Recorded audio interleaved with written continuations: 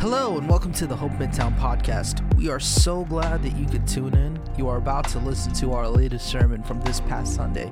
We hope that you are blessed and this word ministers to you. For more information, visit our Instagram page at Hope Midtown.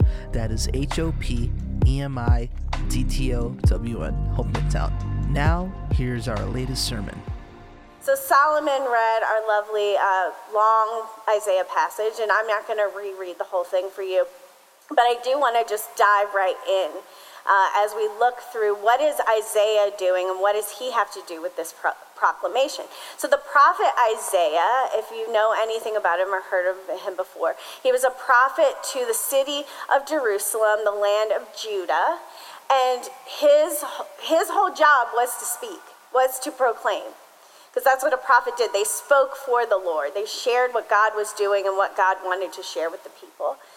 But Isaiah's prophecy often are called messianic prophecies as well, meaning Isaiah was talking to the people at the time, giving them news for their time and their context, but was also proclaiming something or sharing something that was going to happen in the future as well. So this message that's given here in Isaiah 52 isn't just for the people of Jerusalem, but it's also for those who were to come, including us. So let's look at verse 1. Isaiah starts off by saying, "Awake, awake, Zion. Get up, wake up. Clothe yourself in strength. Put on your garments of splendor." And then in verse 2, he says, "Shake off the dust and rise up, Jerusalem." And I love that he starts this chapter like this because it gets you excited, right? He's saying, get up, people. I'm about to share something so good. Like this news, this message that I'm about to proclaim is going to be life-changing. Sleep is not worth it right now. And it reminds me of a few years back. So I am not a good sleeper. I often wake up at 4 a.m. And instead of doing the right thing of listening to soothing music to go back to sleep, I scroll on social media. So I remember a few years ago I was scrolling and I saw that David Bowie had died, who's an artist. Hopefully you know who David Bowie is. Anyway, he died and my husband is a huge David Bowie fan. And I just thought, this is such important news. I have to share this with him right now. He will be so upset. I need to let him know. I have to be the first to tell him. So I turn over, I shake him real hard. I'm like, wake up, Aaron, wake up, wake up. And he's like, what? I'm like, David Bowie died. And he was so disoriented. I don't think he knew what was happening. So it took him a few hours until he woke up to process it. But I just felt like there is no waiting till a reasonable hour. This news needs to be shared now. And I envision that is Isaiah in this chapter. He's like, I'm not waiting for you to wake up to get yourself together. I'm telling you, Jerusalem, this is so good. Get up, put on your nicest garment, because something great is about to happen. There's some good news that is about to be shared with the city. So then we continue to read. What is this good news? What is happening? What is Isaiah sharing? Well, he says that there is salvation coming, that redemption is coming, that these people in Jerusalem and Judah who had been under Assyrian rule from an outside land, for so many years, and then before that, I'm sure if you're familiar with the Bible at all, you know that the land of Israel had been under different rule over and over and over again. The people were in Egypt, the verse even reminds us, long before that. So these people know oppression. They are familiar with lack of freedom. And he is telling them, wake up, because guess what? Salvation is coming. Peace is coming. You are going to be redeemed by who? The sovereign Lord. And the Lord, the sovereign Lord, is the one who speaks here. He is the one in verse 4 and continues that tells them about, yes, I know that you are oppressed. I see what you've been through, but I am coming. People will no longer mock me. They will no longer blaspheme my name, but I am coming and I am going to bring salvation and good tidings and redemption, and they will know it is me, because yes, it is I. And I also just adore that, because when I read the "it is I" and the New American Standard, which is the version that I tend to read often, it translates God saying here, "Here am I." That God is the one giving this message of salvation from the mountains outside of Jerusalem. And I remember when I read that, "Here am I," or "it is I was like, where have I heard this before? In the book of Isaiah. And then immediately I flipped back through, or scrolled back through, and went back to the beginning of Isaiah's call as a prophet. And if you remember then, and if you don't, I'm going to describe it for you. Isaiah gets this vision from the Lord. Like he was transported into this vision of God seated on the throne, highly exalted. His glory is filling the entire temple. There are angels singing his praise, and Isaiah is undone. He doesn't know what to do with this glorious picture and vision of God. And then God speaks to Isaiah, and he says to him, I have a message to send to the people. Who will I send? And Isaiah responds, Here am I. Here am I, Lord, send me. So Isaiah, this faithful servant who goes out to give the message of Jesus, is now speaking in Isaiah 52, saying, it's not him, it's not Isaiah who's giving this message right now, but God himself. He said, it is I am going to tell the nation, I am going to tell the city, I am going to show the rest of the surrounding world who I am, and I am the God who brings salvation. How beautiful are the feet of the one who brings good news. And in this passage, it is God's beautiful feet. And if you know anything again about Scripture, as we were talking about, that prophecy speaks about what is to come as well, we know as Christians that Jesus, God himself, has come to bring good news about salvation.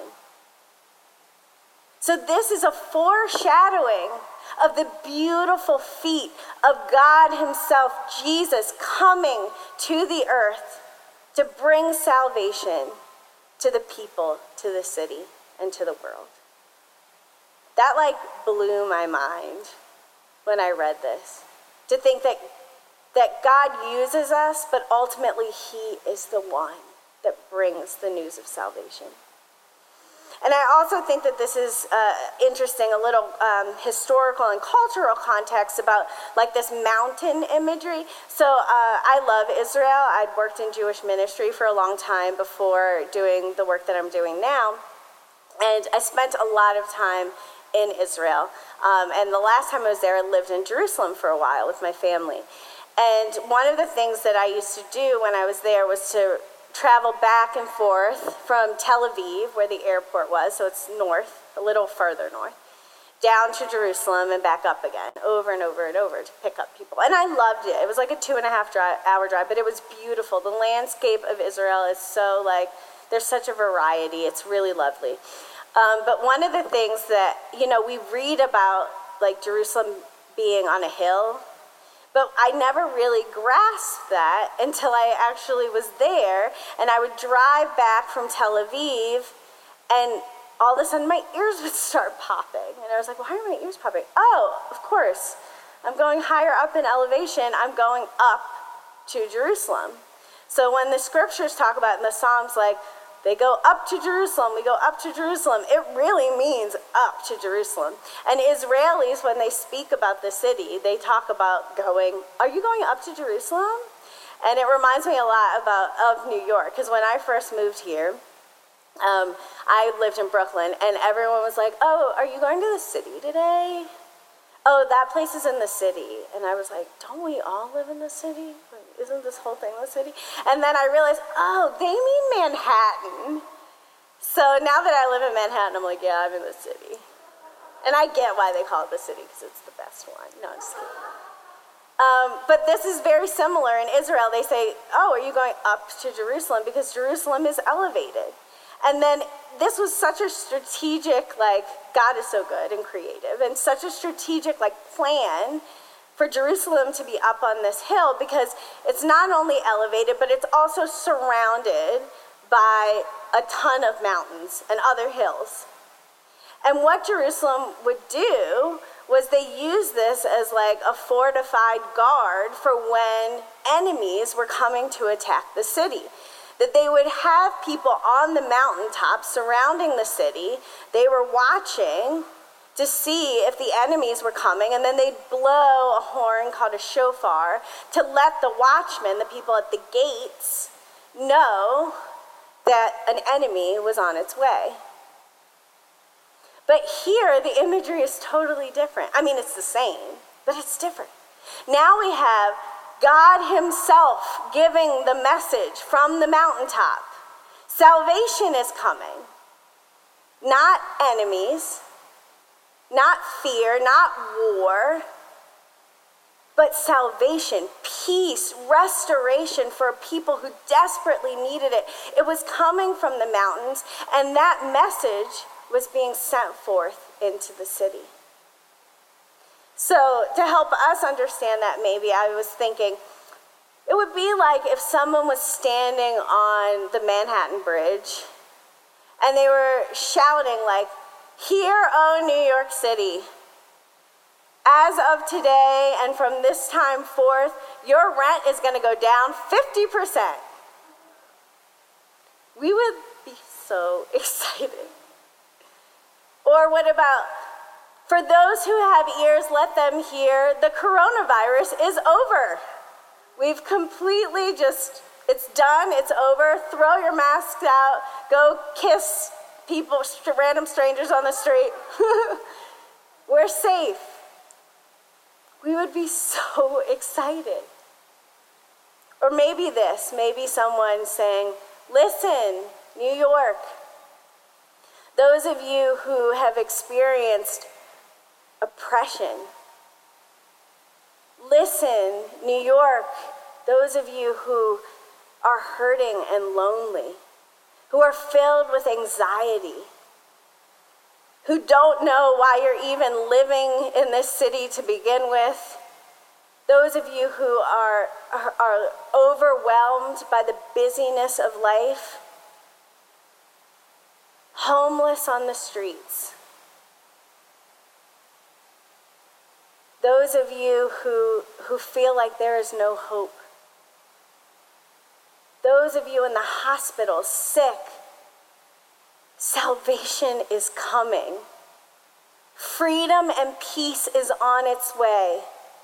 And the message is coming from the mountaintops, and not just by anyone, but by God himself, showing himself to our city that now hope is here and we can rejoice.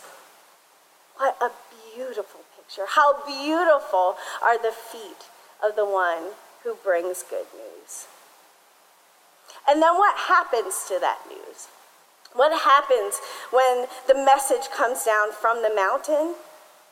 We see in verse 8, it says that the watchmen get this news. So now the news is traveling. "Listen, your watchmen lift up their voices together. They shout for joy. When the Lord returns to Zion, they will see it with their own eyes." First-hand witnesses that God is bringing redemption and that he is good, and that this news is in fact good. So now the watchmen, they're getting the news, they are sharing it with the city, and where does it go from there? Well, we continue reading, continue looking on, that the news, they burst into joy, this is verse 9, burst into joy together, you ruins of Jerusalem, for the Lord has comforted his people. The news was not just for those who could hear it, who were accessible at the time of its first proclamation, but no, the news has spread even to the ruins of the city, the dregs of the city. What does that look like for us today? Again, the sick, the marginalized, those of us who've experienced racial oppression, discrimination, and violence.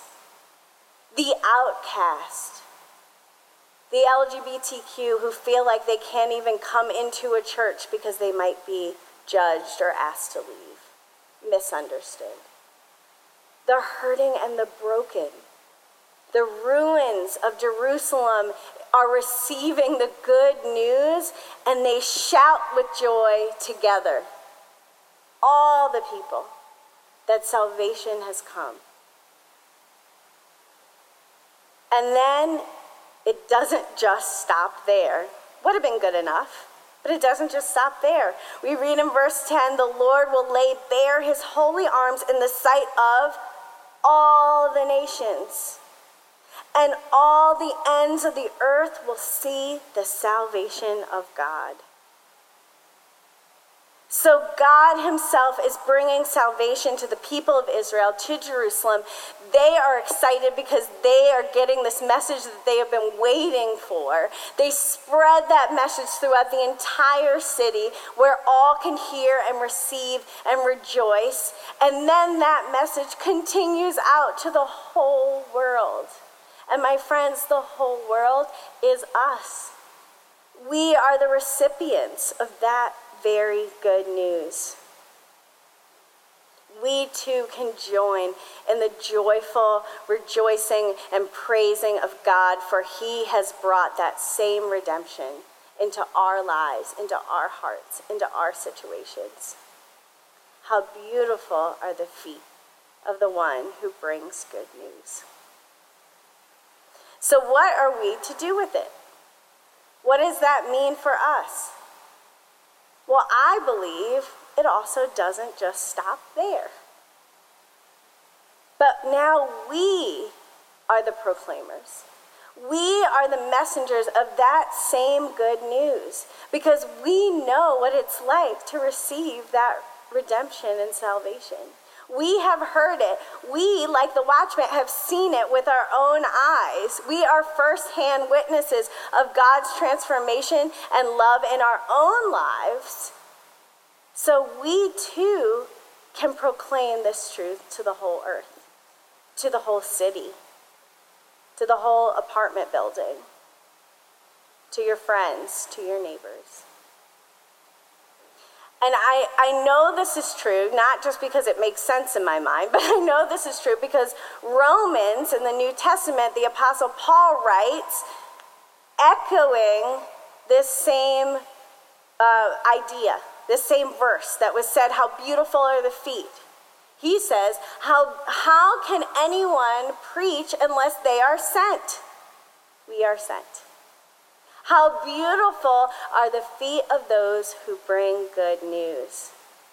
Now it is our feet that are beautiful. It is our feet that are capable of proclaiming salvation, not just to those that we have access to, but to the ruins of our city. Is it still intimidating? I'm sure. But what good news? What compelling news? Can we share it? And does that mean then that you have to be that person on the subway who's like handing out little tracts and telling people Jesus loves them? I'm not asking you to do that. Doesn't mean you have to have a sign that says like you're going to hell if you don't believe in Jesus. Please, I'm definitely not asking you to do that. I'm going to go ahead and say not a good method. But what I do think that we can do is find ways of being proclaimers of the good news in the places where we are. Take small steps. But don't keep this news to yourself. Jerusalem didn't. So here are 3 ways where you can activate your beautiful feet as proclaimers of the good news. 1, I would say, keep your eyes on the mountain.